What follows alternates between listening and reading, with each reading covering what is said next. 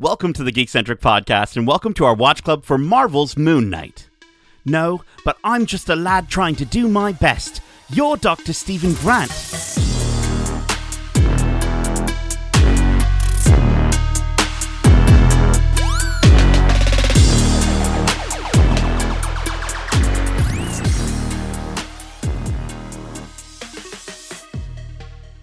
Welcome to Watch Club. My name is Nate, and this is our Watch Club for Marvel's Moon Knight, Episode 4, titled The Tomb. If you're joining us for the first time, this is Watch Club, our weekly review series, kind of like a book club, but way better. Keep in mind, we will be going into full spoilers for this series and the MCU in general, so if you haven't watched this week's episode yet, and honestly, this week's episode yet, be sure to do so, and then come right back in a snap. Now, before we all shout bingo and wake up from the dreams we've been dreaming, let me introduce you to the other personalities joining me today. First up, he's a Marvel nut who's taller than King Tut. He's the Egyptian jackal, Justin Lawrence. What's up, my Moonies? How are ya? How you doing tonight? Moonies, is that what we're going with? I kind of like the idea of the Moonies, like the Goonies. Yeah, exactly. That's at the end of every comic book, they have What's Up, Moonies. It's like a section where people can fan right in and they talk about it. So it's kind of cool. I was thinking Moonies, perfect sentiment. That's where Stan Lee started his Excalibur. I want a fan art of the Moonies. That's just a bunch of Moon Knight fans, but it's the Goonies. Like, let's make it happen. I'll be gladly to be. I can be Chunk if you want. And alongside him. Let me clear my esophagus. As he gets out of his sarcophagus, he's cooler than Khonshu. But if you make fun of his mummy, he's not afraid to haunt you. He's Kevin the Crocodile Hudson Chomp. Well, unlike the mystery man or mystery person at the end of the episode, I'm glad you let me out of my sarcophagus. Thank you very much. Right? I mean, dude, you're definitely a personality I want hanging out with me as we run around an institution like that. But also, joining us for the first time on the podcast, it took way too long. He floats like a butterfly, but stings like a bee. His name's Mike with an E. He's Mike Smith from the Dumpster Talk Podcast. How's it going, Mike? That's amazing. Thank you very much. I was trying to think if that worked. Here. I'm actually nervous. I'm like a little starstruck. I'm like, oh my God, it's those voices. Come on. Yeah. And it was Excelsior. That's what I need to correct myself. Otherwise, I will get fan mail. So. Oh, they're gonna write in. It'll be my email. I'll send it in and be like, "That's you'll write in to correct yourself." On the guest. Yeah. I am so stoked to discuss this episode with you, Mike, and honestly to discuss this episode in general. We've been living with this twist for an excruciating 4 weeks. One of the, obviously we're super blessed to get these episodes early. Shout out to Disney Plus for hooking us up, but. Still, man, we were not prepared when we hit that 4th episode for how long we had to wait. But Mike, before we kind of dive into the story, I want to know your high-level thoughts on the series as a whole leading up to this 4th episode. Whole series as a whole, wow. I've been super looking forward to it as I'd say a half-assed comic nerd. By no means am I Darcy. But back in the day, I owned a few. I definitely was looking forward to it because it's a comic I hadn't read and knew very little about this hero. So I knew very little. I knew DID was kind of this sort of background to the character, and it was like Marvel's reverse answer to Batman was what I'd been told. Yes. And so I was like, let's check it out. No idea that it had such a background in like Egyptian culture and all that. I was like, and like lore and history. And I wish I paid more attention in history is about all that I could say, especially after this last episode. So like, I was just like, oh my God, I feel like I'm missing everything. Yeah, I feel like this episode, obviously, it has a lot of Easter eggs, for Moon Knight fans of the show so far, especially in that tail end twist. But I mean, even from an Egyptian mythology standpoint, I'm pretty sure Stephen was geeking out all over the place, and I'm sure anybody who's watched read up on Egyptian lore has it was doing the same thing. But yeah, man, getting into this episode. Obviously, again, we'll get to that big twist, but we're going to kind of break things down and go through it. The nice part is this is our first week back that we actually get to speculate and talk about it as if we haven't already seen all of it, because we have now caught up, and the rest of the world is caught up, and I'm so stoked to dive in. So let's get into the episode. The story actually picks up with an upside-down spinning shot as we see Khonshu enslaved in his statue, placed among what I have to imagine are all the other imprisoned gods. And then after the Marvel fanfare, we pick up this episode right where we left off, with Layla and Steven avoiding Harrow's thugs. We see Layla using her cunning to avoid getting shot as she tosses a flare. She does the whole like Jurassic Park, T-Rex flare that's thing. That's what I thought too. Yeah. Yeah. And then she tosses that onto the ammo on top of a truck, causing it to explode. And we get this very distraught and shocked look from Steven, just like, what, who are you? And then we, on the way to Amit's tomb, we see Steven keeping the body from Mark, and Mark is begging, for Layla's sake to have, control back. And we see Steven really falling for Layla here, and even a moment with them sharing a awkward romantic, I guess, kiss. Of course, this is followed up with a swift self-inflicted punch to the face from Mark as Steven stares longingly at Layla. So before we continue, I want to know, guys, what did we think of this sort of tender moment for Layla? And do you think that this relationship can even work going forward?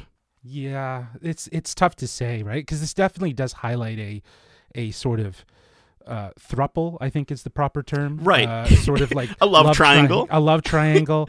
And one of them is the same person. So it's like, it does seem like she loves parts of Steven, but I guess what she wants is that strength of Mark at the same time. There's just something that she appreciates about both of them that you can see kind of happening in and out of these moments. But yeah, I'm wondering how they're going to play it up and what the happy ending is. I really think the only happy ending is that she becomes his villain.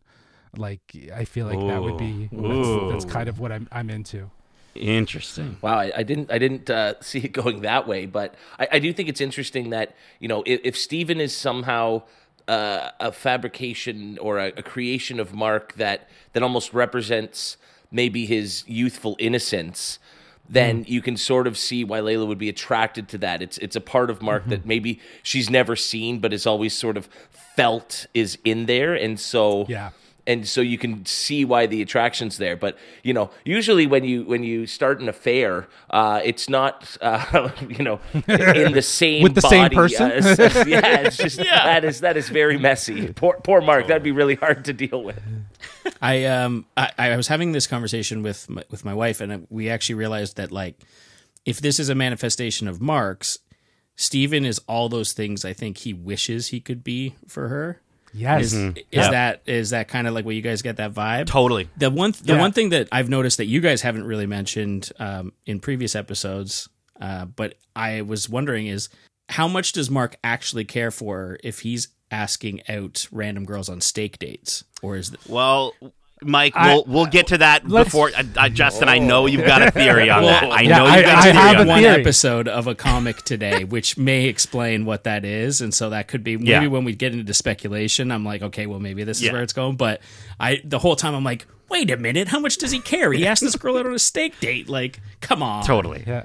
I think we'll definitely get a chance to talk about maybe another personality that might have something to do with that. But I will say, as far as who I want her to end up with, I like Justin. I like your idea of her potentially not ending up with either of them. But I do love sort of the idea that like you were saying, like Steven is almost born from Mark, in the sense that Mark went into hiding, and now this is something that he created to stay connected with her in some way. I also love the awkward tension in this scene, like very obviously that sort of like dry British humor where he kisses her and she's like, "I'll go down first." His like face just so good as she's like tightening up the harness, and then his response. I love Steven's response to getting kissed. He just goes, "Thank you." Yeah, and it's a bad kiss too. Like you can tell that it's not even a good kiss. You can tell it's his first kiss, and it's her looking for a kiss that's not there. Like exactly, it was very well done. I think for me it was the gentle like hand placement where he put his hands on her shoulder to like brace her and himself for what was about to happen. Yeah. It was very awkward, but I like the music too. It kind of has like this sort of fake romantic moment to it. Yes. That's just, it's hollow. Well, in so many of these big epic movies that you get where there's a love interest, it's usually a heroic hero who just gives the damsel, if you will, the greatest kiss she's ever had. And so for it to be flipped like that is so awesome. Mm-hmm.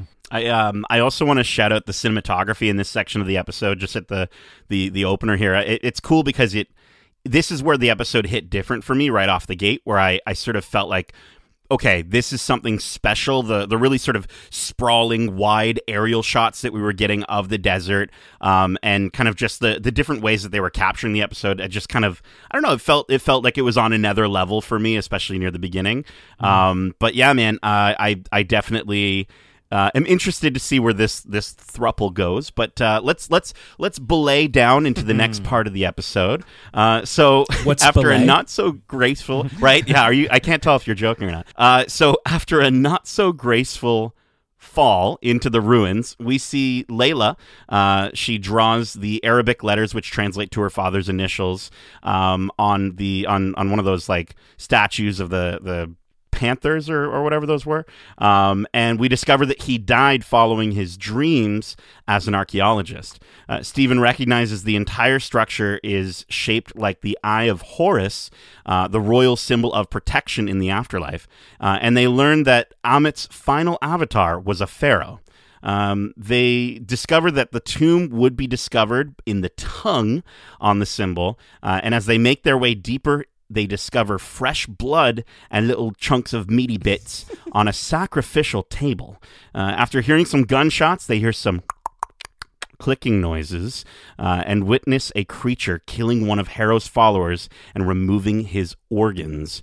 Trapped, Layla manages to sneak out as Stephen distracts the creature, and we see her make a run for it as he manages to squish it, which when he says, I squished it, it's just like, that's incredible. So before we move on, I want to know, like, we've got some more horror elements brought into the MCU. What did you think of these clicky blue guys? That's echolocation, right? Everyone. That's what I felt like. You're definitely going that 100%. Echolocation sort of vibe. In terms of the horror, I still feel like that was almost another little throw at Jurassic Park. When Steven says like hide, she did a poor job of hiding, but totally at the end of that coffin there. The horror really amps up past this, though. I feel like. Yes. Yeah. In the next section. Yeah, and I think it'll connect with what I'm about to say here, but, this felt very, you called out Jurassic Park. I was thinking The Mummy, even. Yes. Very much in that sense of, like, again, that sort of dark horror genre aesthetic. Goes a little bit more than, I guess, running down flashing hallways is what we've kind of gotten. Right, seems so fun. Yeah, exactly. Yeah, I think it gave me major Last of Us vibes, if anyone's played the game Last of Us before with the clickers. And I just... I think the freakiest moment is her getting pulled into the dark, and then you see her run out, and then it pulls her back again. That was really, really well done, and I just thought that that whole section with her sort of fighting off the creature was really great, and I'm really digging Layla as a character in general. Well, and the whole horror aspect of this scene is so great, just in how it differentiates itself from the earlier parts when they first get into the tomb, which that's always one of my favorite parts of these movies is that shock and awe and wonder you get. And usually it's, an archaeologist who's been working really hard, but instead we get Stephen, who he's not even an archaeologist. He's just an Egyptology geek. Yeah. And so not only he wasn't looking for this, he never thought he'd ever find himself in a place like this. So him just being in awe of the guardian lions and everything at the beginning of the scene was really, really well done. I really felt that. And then, so again, when the horror amps up, you realize he's probably quickly realizing this is why I never wanted to be somewhere like this. Yeah, totally. Yeah, I think you really get that sentiment right off the bat when he falls into. He's like, if they told me a riddle, I would love it. I'd shit myself, but I would absolutely love it. Like, it would be hilarious. But back to your note, Nate, about Layla. It's kind of one of the reasons why I think they could really build out her character to kind of be an antagonist to Moon Knight. She's coming into her own sort of abilities. This actually really does showcase her sort of badass nature that she can kind of keep up. I think that this is really interesting how they're cementing it in her character, and it feels purposeful. It feels like they're really showing us this. Her acting's getting something. Up there too. Like she's been great, but this episode specifically, I recognized it and was like, oh my God, like she's killing it in this. Well, speaking of killing it, I mean, even in last week's episode, her like raptor claw lunge forward, right? Speaking of Jurassic Park, right? Like lunging into that guy and just completely taking him out with the moon shaped necklace that she has. There's definitely something going on with her character beyond even I think what we're going to get to at the end of this episode. So it'll be really interesting to see where they go with her. But let's keep going here. We then see Layla manage to kill off the creature. And just as she lets out a scream of frustration, she's discovered by Arthur Harrow. Now, the episode here splits up for a moment to back to Steven and then back to Layla. So we're just going to stay with Layla, and then we'll get back to Steven in a moment. So back with Layla, we see Arthur he's like weaving his way into her mind as he brings up the story of Layla's father, Abdullah Al Fauli, calling her my little scarab, which is what her dad would call her. And you can tell he's really tugging at her heartstrings, reminding her here that, her dad would be so proud of her. And he reveals to her that her father was murdered by mercenaries and that Mark was there. And he almost sort of tricks her into thinking or believing in this moment that Mark might have killed her dad. So let's talk about this interaction with Arthur and Layla. Even from across a chasm, we just see how Arthur proves to be so incredibly deadly and calculated. What did you think of this, moment between Ethan Hawke and May Calloway in this scene? You're absolutely right, Nate. I think Ethan Hawke is owning this role and bringing such depth to what I think is a character that does kind of provide expository information at times. What he's doing in this instance is he is providing that background information that we already kind of knew. The episodes have been alluding to it.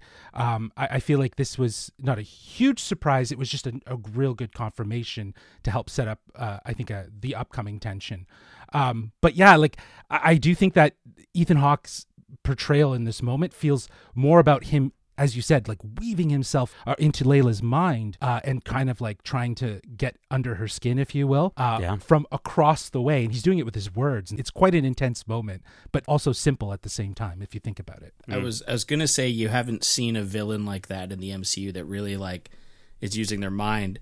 But I think technically it's the same tactic as Kilgrave was doing in first season of, Kristen Ritter's show, Jessica Jones. Oh, yeah. Which now, Jessica I don't know if that is MCU. Some people are saying it is. Some people are saying it's not. We'll have to wait and see. We'll have to wait and see. But it's not the same performance by any means, but like very similar tactics. And that's one of my favorite villain portrayals. Like, I just love a really smart villain. Doesn't have to like go around breaking things and smacking stuff without, to be like, I'm a villain. It's very subdued and methodical.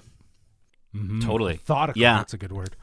Yeah, it shows how, he's manipulative, and I just love how he's so unnerving, even though he's kind of comforting at the same time. Like, it's this really strange back and forth that you would have with him. He's kind of just like a snake luring in his prey, and you almost have to wonder if this might be sort of a little bit of a foreshadowing sequence. Obviously, we'll get to the big thing, but what other sequence would you see someone quietly, calmly sitting across from someone talking to them, might kind of allude to the idea that this is happening, maybe not here specifically, but maybe somewhere else. I don't know. I just, after getting to the end of the episode and then looking back at that scene and rewatching it, I was like, ooh, maybe this is in his office? That or he's just a real prick. I mean, the way he's sitting there basically with his legs crossed. Oh, that was lovely how you did that, as she basically fought off an undead being and barely scraped by to survive. He's just a prick. And the things he tells, are they real? Like when Justin was saying, he's giving this expository information, like you hear it and you go, oh, he's telling this story of what previously happened, but you don't know whether to believe him or not. So it's kind of back and forth. Absolutely. That's yet to be seen. I think we will see those events actually take place at some point. I hope so. In these next 2 episodes. But I think also too, there's been a lot of talk about Layla's father being Abdul Faul, who would be the Scarlet Scarab that has been featured, having Egyptian lore in the Marvel comics. And this sort of take on the character is much different from the comics. And is it possible that Layla could potentially take up that mantle? This is kind of where that presents itself as being interesting, given what they've revealed here about who her father was. I mean, her father must have had obviously a huge impact on the archaeology world, but then also on, because in the previous few episodes, I think whether it be a positive impact or a negative impact, because I remember there was a moment where Layla had said something like, oh, my name, people around here don't like my name or whatever. So clearly, something that maybe her father did. But I feel like, he's for Harrow to get so under her skin by bringing up her father, obviously it meant a lot to her as well.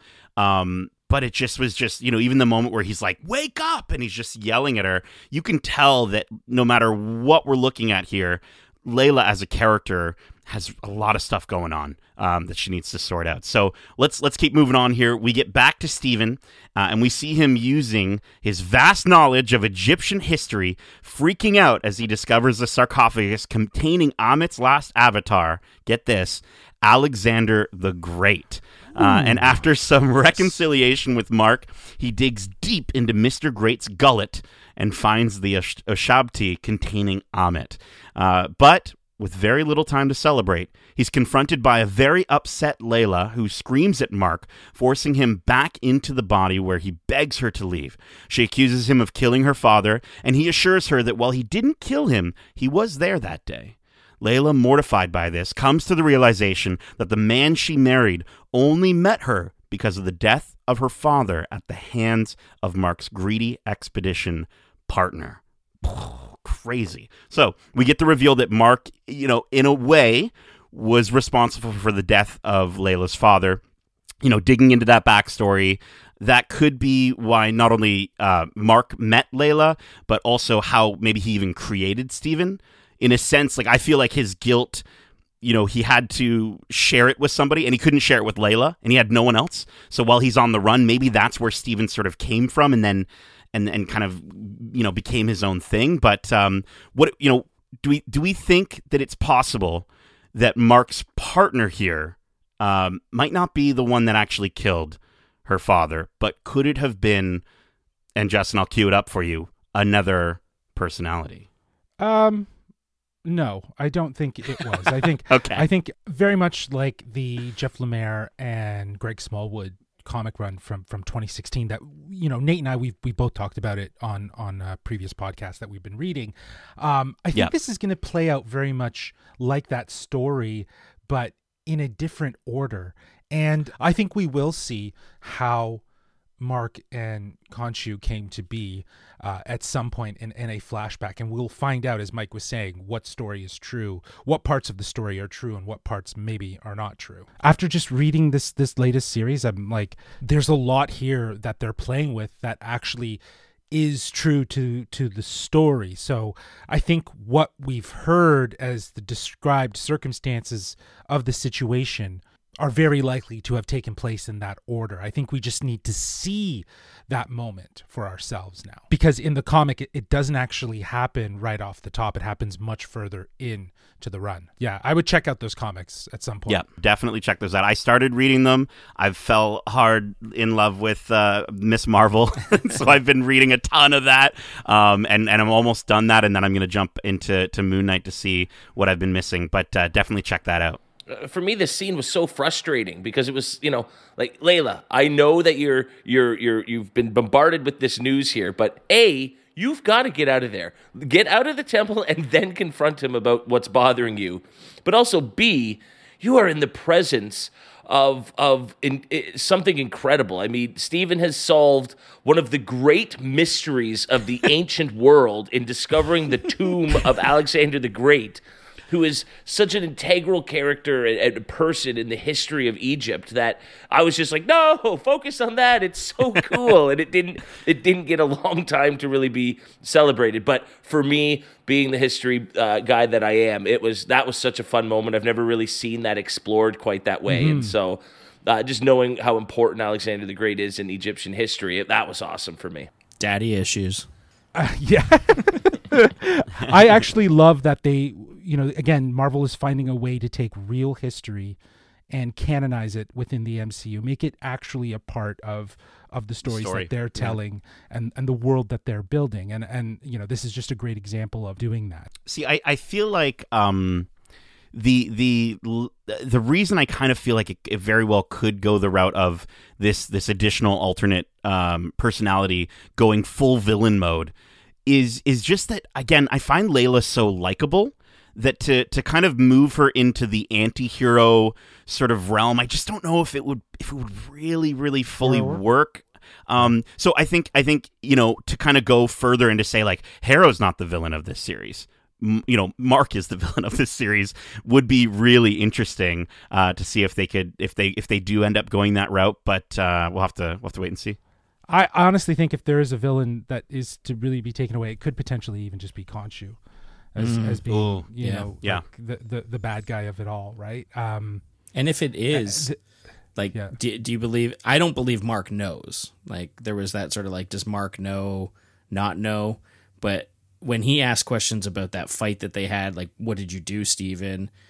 Like that's what kind of led to like, hey, there's somebody else potentially. But then also this part in this one where they see that other at the end, right? We'll get there, but Mark he's not aware of it. I don't think he's aware of it. No, exactly. Yeah. If there is an alternate, they don't have to ask permission to take over the body. Ooh. If there is a third alternate. And that's what makes the chaos that Harrow sees in him. It's not Mark that he sees in him. It's someone else. And we'll get to it. Don't worry. We're getting there, folks. We're almost there. Let's get to the ending. Let's talk about this. Mark is confronted by Harrow and his crew, and he pushes Layla to hide as they storm the room. Harrow recants his experience of waking up without Khonshu that first morning and how quiet it was. And he tells Mark he has a very important decision to make. And just like that, Mark takes out 3 men using that axe. I guess it was Alexander the Great's axe, and is shot twice by Harrow. At this point, I was like flipping out. Mark falls backwards into the water and floats into the light. Now, I'm going to keep going for this next part, so I'm going to breathe in some more breath here. That light is revealed to be coming from a flashlight held by a fictional character named Rosser. As we change the aspect ratio and go into 4:3, we see Rosser traversing the Aztec jungles with adventurer Dr. Stephen Grant, and as we see the camera slowly pan out, it's revealed that Mark and everyone else we've seen in the show are inside a psychiatric hospital.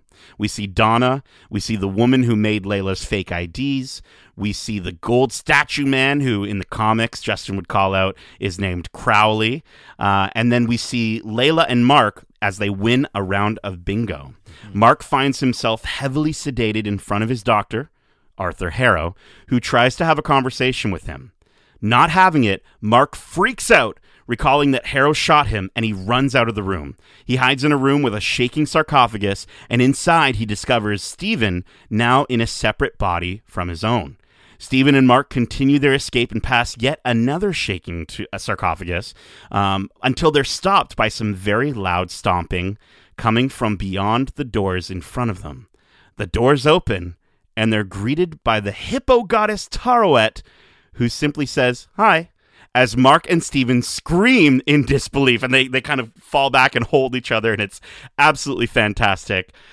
So, so before we discuss where we think Mark and Steven are, which we're going to save for our prediction segment, I want to know your first reactions to this moment and everything you noticed as it was starting to unravel. Mike, as our guest, why don't you go first? I mean, from a production standpoint, I loved it. Both my wife and I literally I walked out of the room and in here and turned on my computer to record this. So like that's literally the last thing I saw before looking at my computer.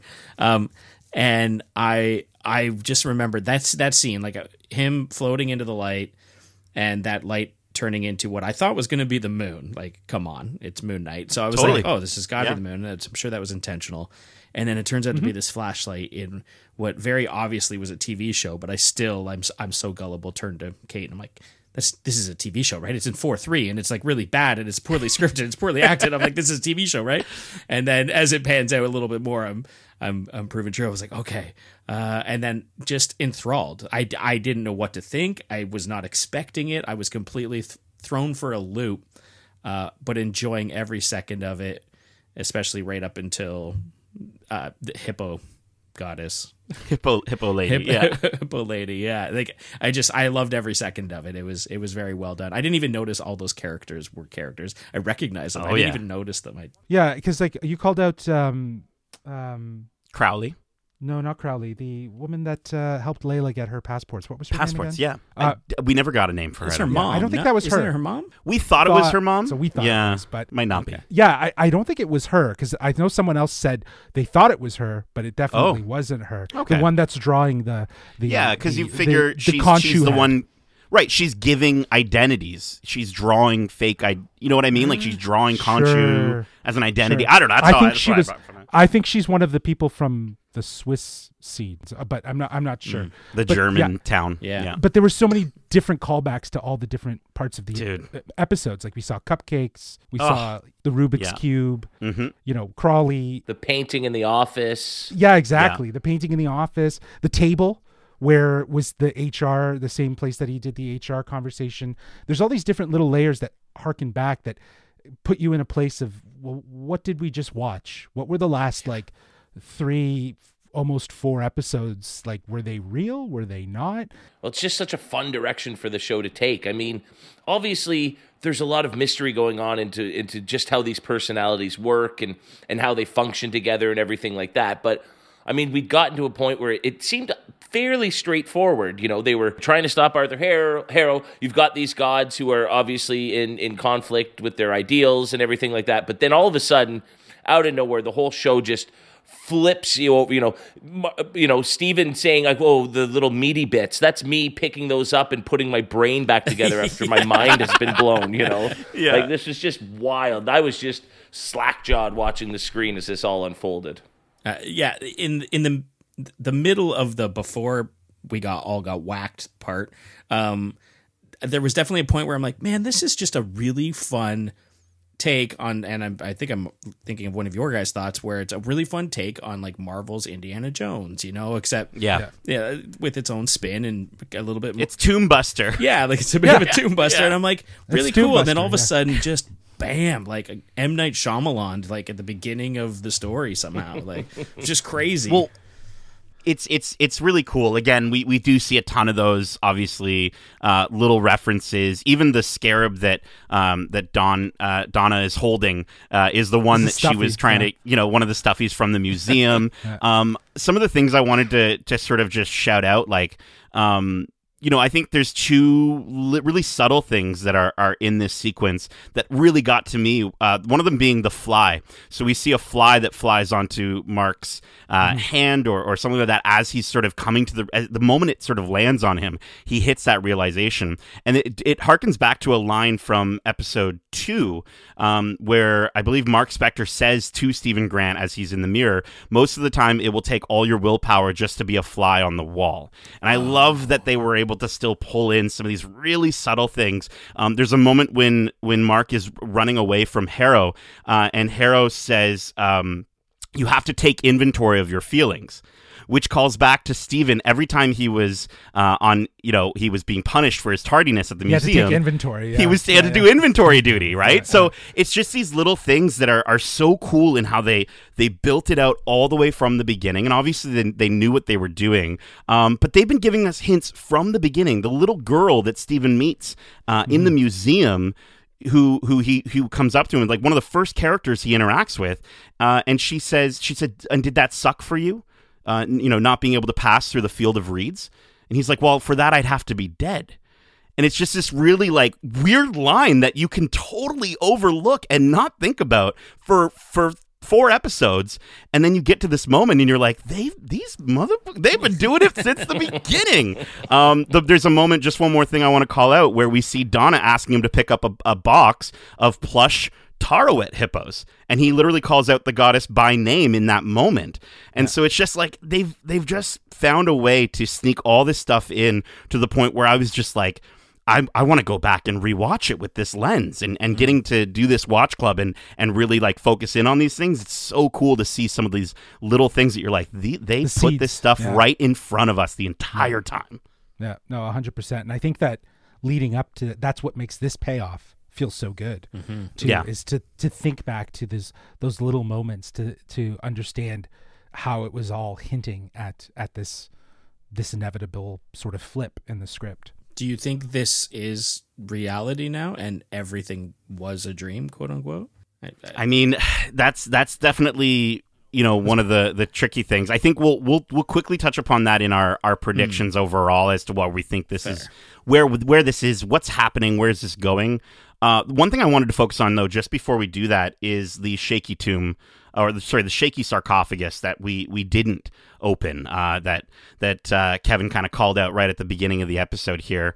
Justin, I'm going to throw it to you. Obviously, our resident, Darcy's not here tonight, and you're the only one of us that have read the Moon Knight run. Who do you think this is? And do you think we're going to get to see them in the next couple episodes? Well, I think the internet feels like it's definitely Jake Lockley, the third persona of Moon Knight. He is known to have these 3 identities, and we haven't been introduced to him. And I think people were kind of, taken back at the fact that they were only doing 2 and not 3. But they thought, oh, he's probably hidden in there. And I think, we've had 3 separate incidences across the last 4 episodes. Mike, you pointed it out, the date. Who's going to make that date? It's not going to be Mark. It's not going to be Steven. He's married. Yeah, Steven's too afraid. Yeah. Boom. There's your first instance. The second one was obviously when they were at the cliffs in Egypt, and they were, who killed all these people? They don't know. So someone is clearly able to take over without having to necessarily ask for permission. So that's kind of clear. And then getting to this point in this episode to see that tomb shaking and them not to go address it, that was kind of the final confirmation that there's another personality that's afoot here. What that is, I don't know, but I have a feeling it would have to be Jake Lockley. But they're having liberties with these characters. Like in the comics, Stephen Grant is this rich billionaire Bruce Wayne type. Here, he's a bumbling, unconfident individual who is, he's a basic geek. Mark Spector is definitely a mercenary, both through and through the comics and here. So, and Jake Lockley was a British cabbie, right? So could, if you're bringing in the British into Stephen Grant, what is Jake Lockley's character going to look like? If, are you going to have 2 British personas? I don't think so. I think the persona might be a bit different, and because he seems to, we'll see. Because he'll be, give the Emmy to Oscar Isaac for when it comes around for this show. Because seriously, if he's acting 3 characters, he deserves it. Well, and this is where it really brings up the idea to me. I think that Marvel loves to take the comics and then make these small adjustments, and I think a small adjustment to Jake Lockley's character could be to push him to be even more dark, even more of sort of that evil character. So again, that's kind of where I'm coming out with that one. I believe that this is definitely, there's a third character coming for sure. This morning on my way to work, I read 1 episode, and it's actually the 2014 run. Its writing's okay, but there was a part that they mentioned Khonshu having 4 different sort of personality traits, and they mentioned 2 that I'm like, oh, well, that's definitely a Steven type, and that's definitely a Mark type, and I'm like, I don't know these other 2, and then somebody had mentioned, was it Jacob something that you just said? Yeah, and somebody mentioned that name, and I'm like, oh, it's another one. And so they had also talked about Moon Knight having ripped off someone's face, and I was like, okay, that's really out of character. So all of that kind of coming together, and then watching this episode, I'm like, oh, there's a third one, and like I have a feeling he's he's way left field from the other two. Yeah. I mean, he's the only character that we've seen spill a ton of blood. Yeah. You know what I mean? Besides Mark right at the end there. And you could almost even argue that in those slight moments, that could have been, we could have seen at the Jake first in episode. In that very moment, right? Imagine in that first episode. In the first episode when he kills all those people in the middle of the street in that Swiss town. We don't know that was Mark. Exactly. We don't know that was Mark at all. Yeah, exactly. Right. Yeah. And I think even in the moment where he's right, where he's holding the axe and he's chopping that guy and he throws it into the chest of the other guy, again, that could have been Jake in that moment clicking in. Because as you said, Justin, I don't think in this plane of existence that he needs permission to come in. No. But let's get to our speculation and talk about where we think, what's going on here. Where are they? This is our prediction segment for this Watch Club, which we get to do for the first time, which I'm super stoked about, which we're going to be calling What the Pharaoh is Going On. So that's the best I got. Listen, I love it. I'm not on that much sleep tonight. What the Pharaoh is going on. I want to know, what do you think is really happening? I think for this, who wants to kick us off here? Who wants to tell us your deep thoughts? Go. Mike, do you have any theories on what's going on here? Oh man. So I'm not a big fan of the writing "it was all a dream" thing. Like, that really bums me out when that gets to that, and I'm sure most people 100%. agree with that. So I'm hoping that's not the case.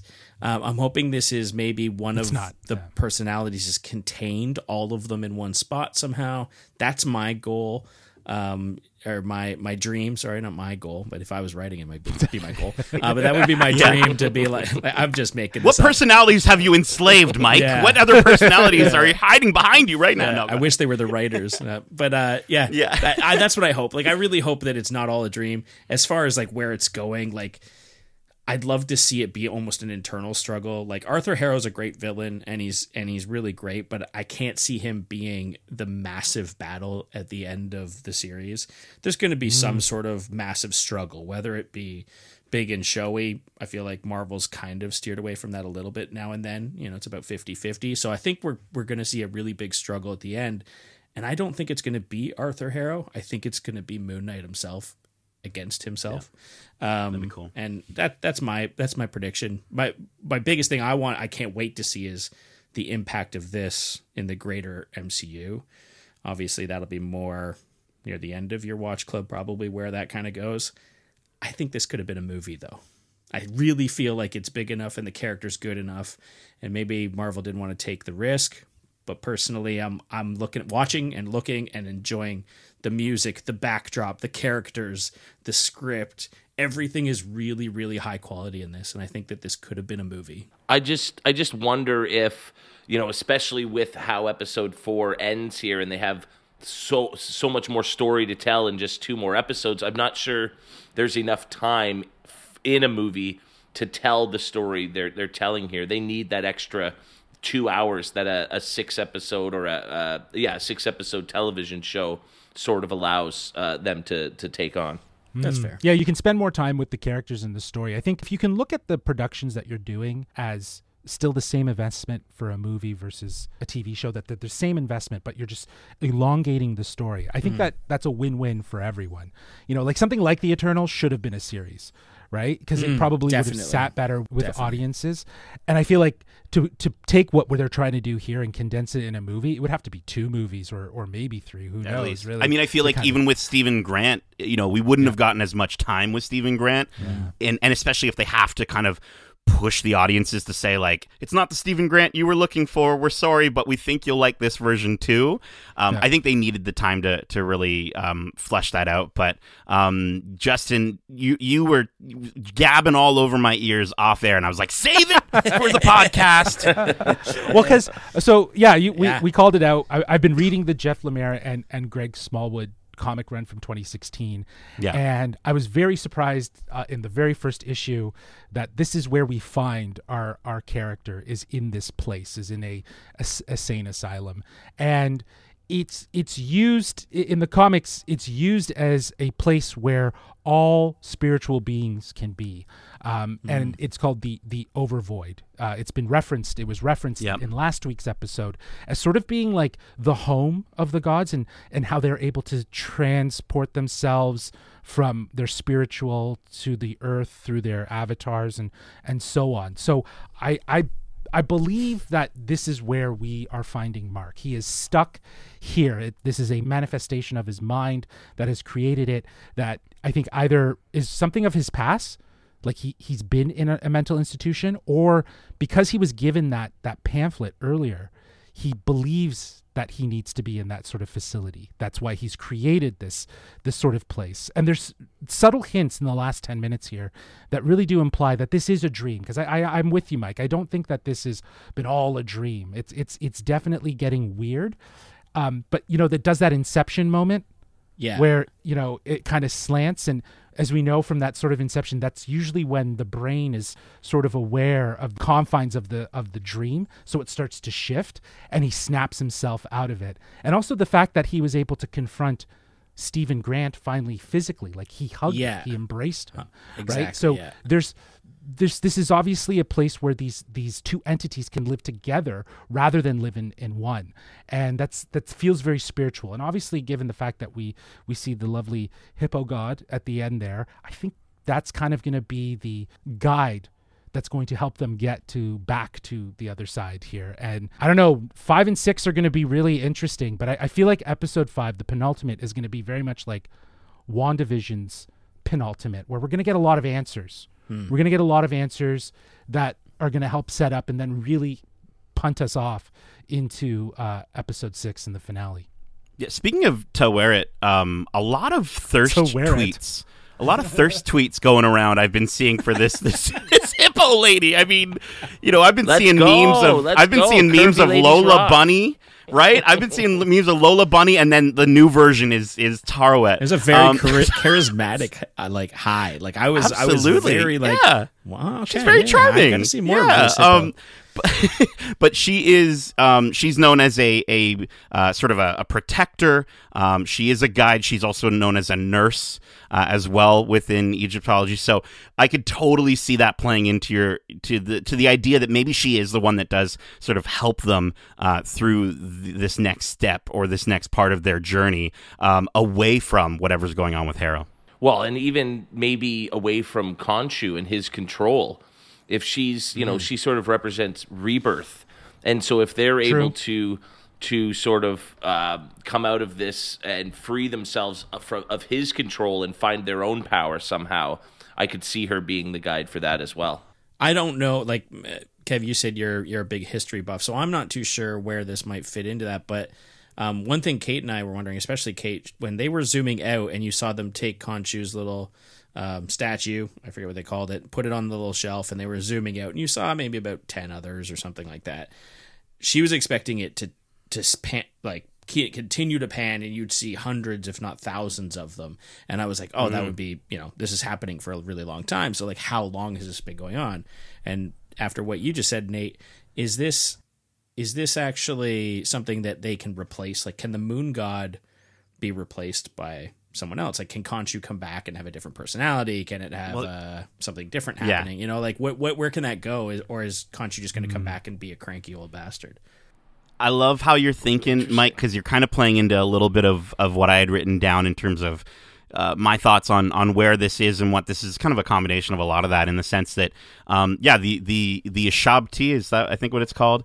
Right. Maybe that's where Mark is. Right now, inside one of those statues, and that's where all of them are. And yes, it is this overvoid, the world between worlds.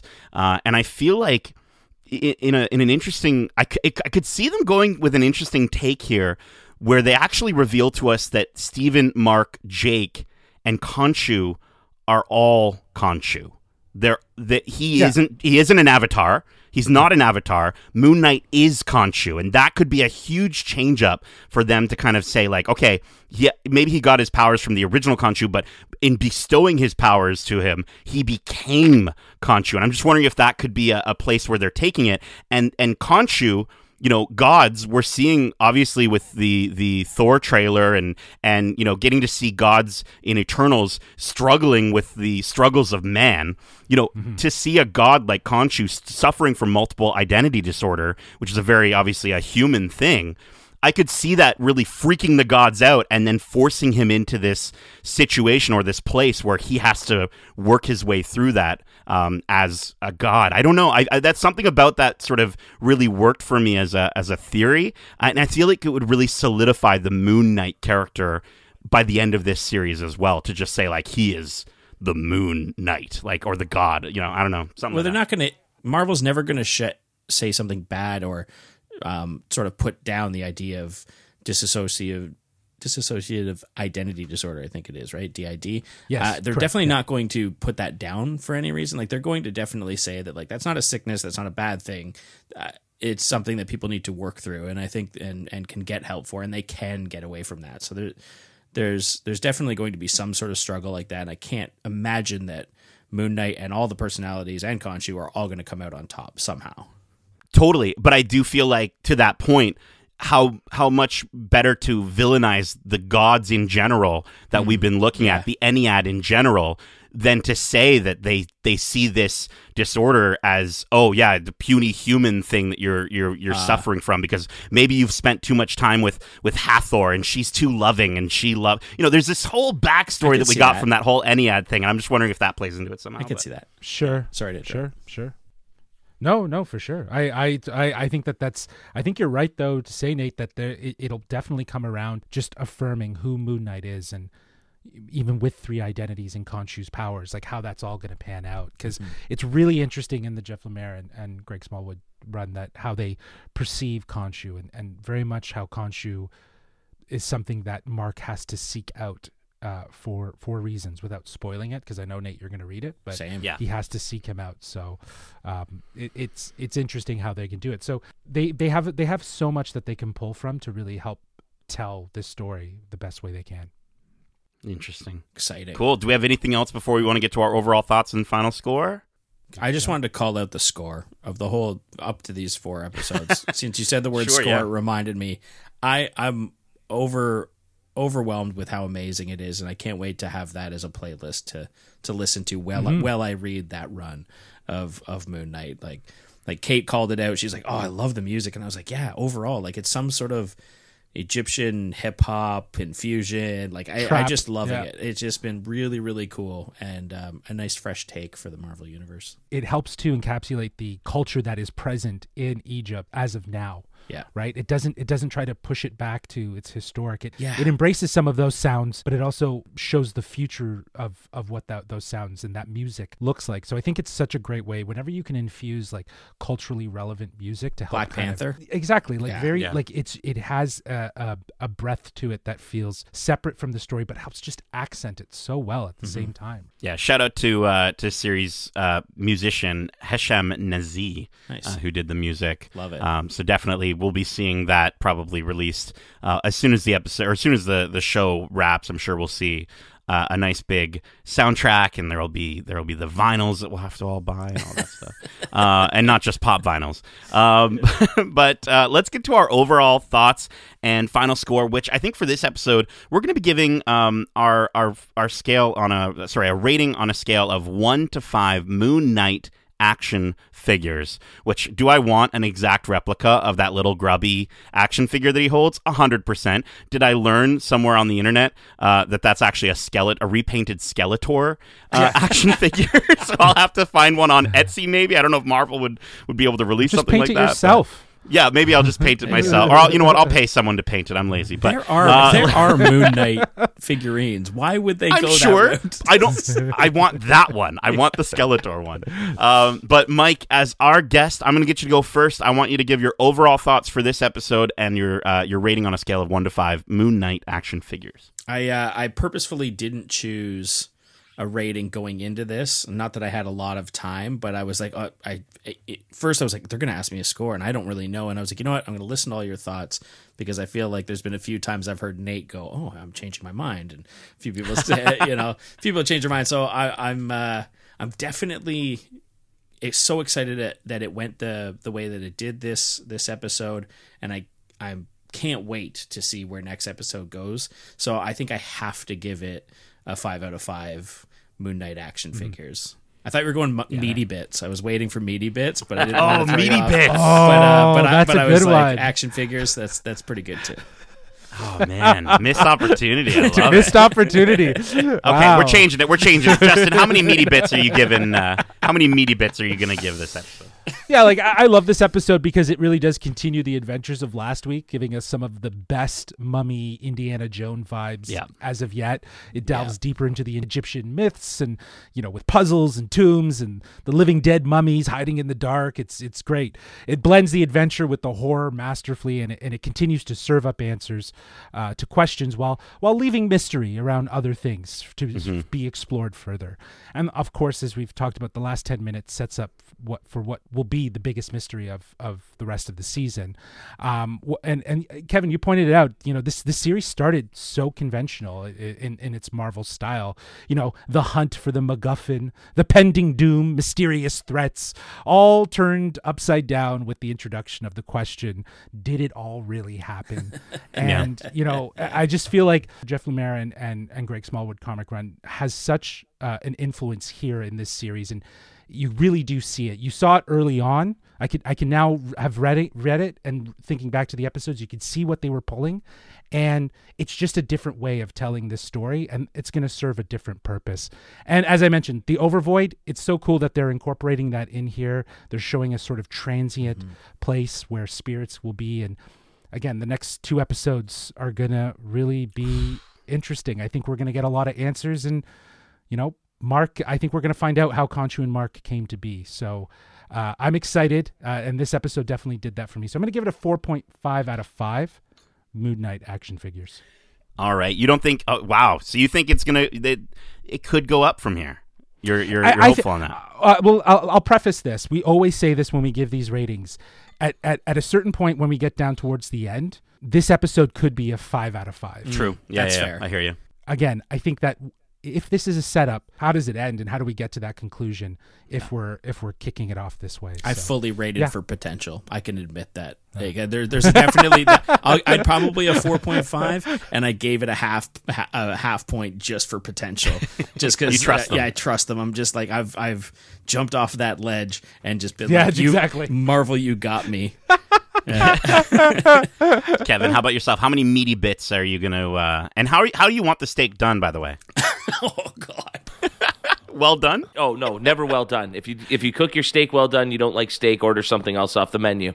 I think looking at this episode, if you even just take away the last 10 minutes, I had so much fun with this episode. It was such a great sort of pinnacle to the adventure we'd gone on with these characters over these first 4 episodes, and it really did plunge into that adventure epic aspect, and I was just loving every bit of it. And so that already would have earned probably my highest score that I've given an episode so far. And then all of a sudden that 35-minute mark hits, and it's just bonkers to the finish line.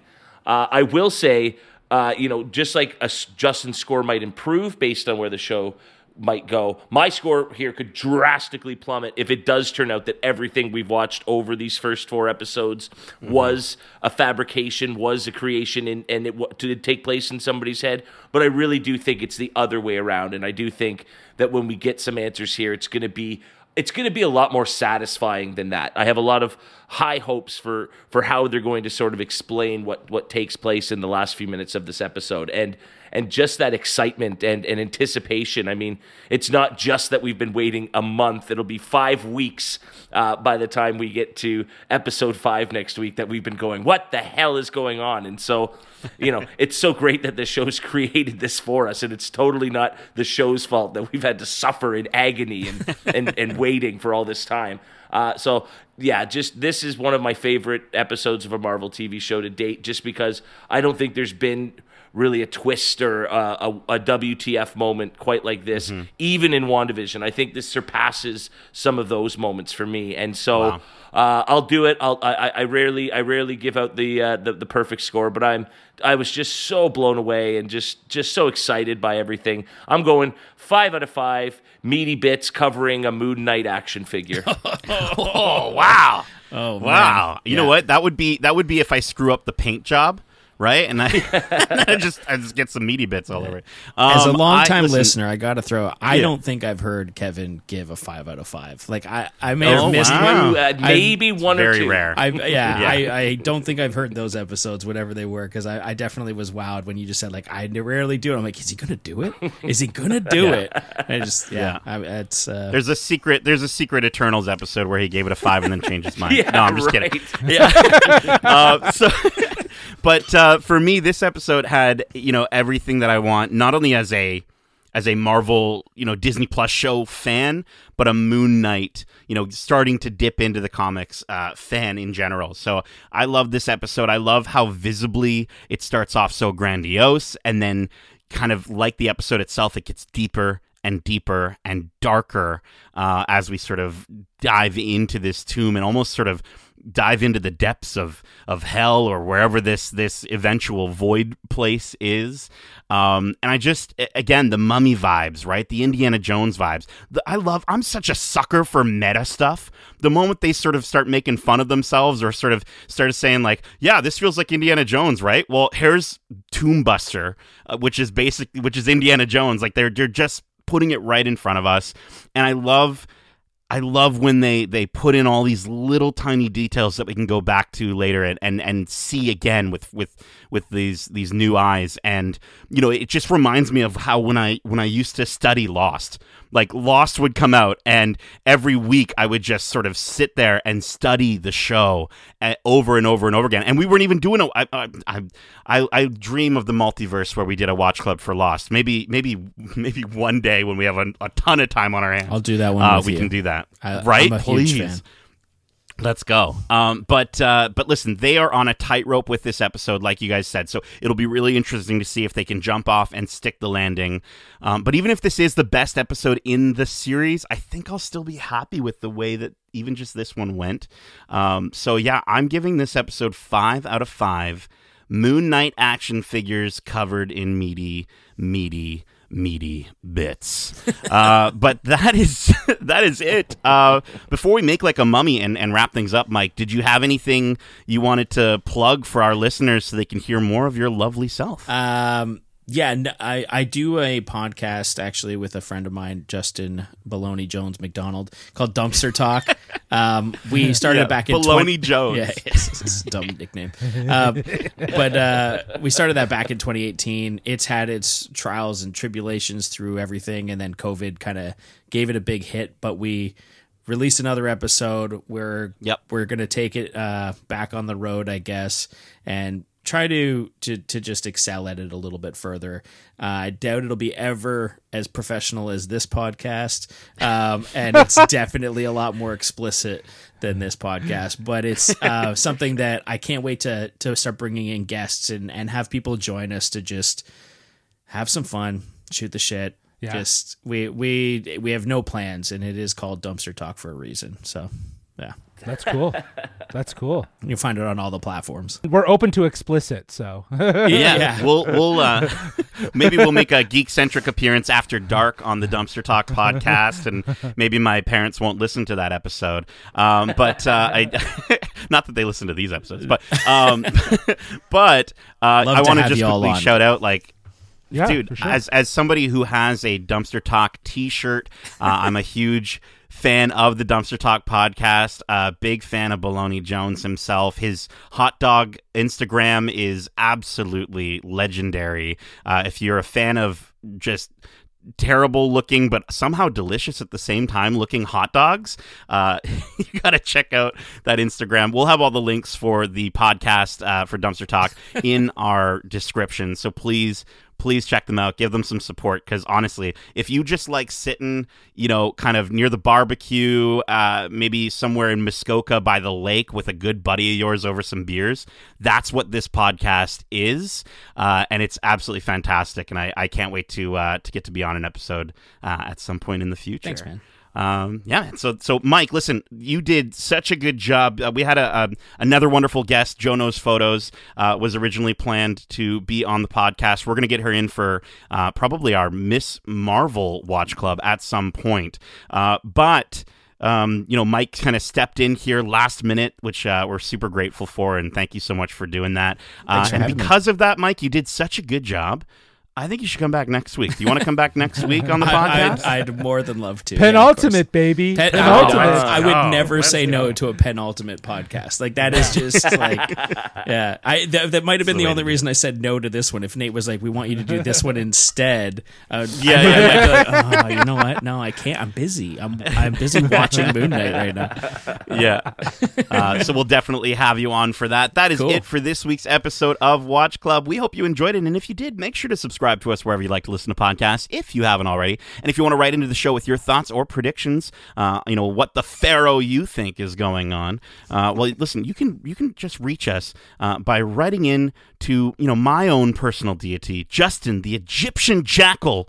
Listen, Justin, can you let them know how they can reach us? And I'm sending control right over to you right now. Just look at me. Look at me. Look at me. Yeah, there you go.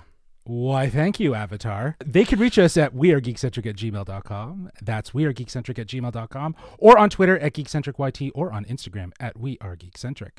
I don't know if I like the idea that you're the god and I'm the avatar in this situation, but that's fine. Listen, we'll figure it out. We'll make it work. Also, keep in mind, we've got a ton of other episodes covering the latest and greatest shows and movies out now, including our recent spoiler-free reviews for Everything Everywhere All at Once and The Northman. We also have a wonderful interview that Justin had the opportunity to do with the Daniels, the directors of Everything Everywhere All at Once, which, by the way, if you haven't watched Everything Everywhere All at Once, what are you doing? Yet, Mike, have you seen it? Mike, have you seen it? I haven't. And I really need to do it. I really need to do it. I see it's that episode keeps showing up in my feed, and I'm like, I gotta watch that. Gotta watch the movie. Coming soon, we're also going to be sharing our review for Ozark Season 4 Part 2. So we're very excited to see how the birds wrap up that storyline, and we're going to bird is the word. We're going to be talking about it for sure very soon. So definitely subscribe. Plus, we also have our weekly This Week in Geek episodes where we break down the latest trailers and news every single Wednesday. With the latest episode that went up, I guess, just this past Wednesday, where we actually shared our thoughts for the trailer for Thor, Love and Thunder. Really quickly, high-level thoughts. Mike, did you check out the trailer for Thor, Love and Thunder? Really, really quickly, is it weird that the only thing that comes to mind is Natalie Portman's biceps? Okay, that part was amazing. Sorry, spoilers.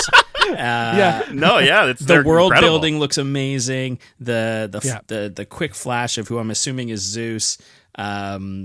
Seeing the Guardians in there, and the best thing that I could ever ask for a summertime blockbuster hit is Taika Waititi meets James Gunn, and just in a huge love fest in another planet. Like that is just amazing to me to get that as a blockbuster. So I'm in.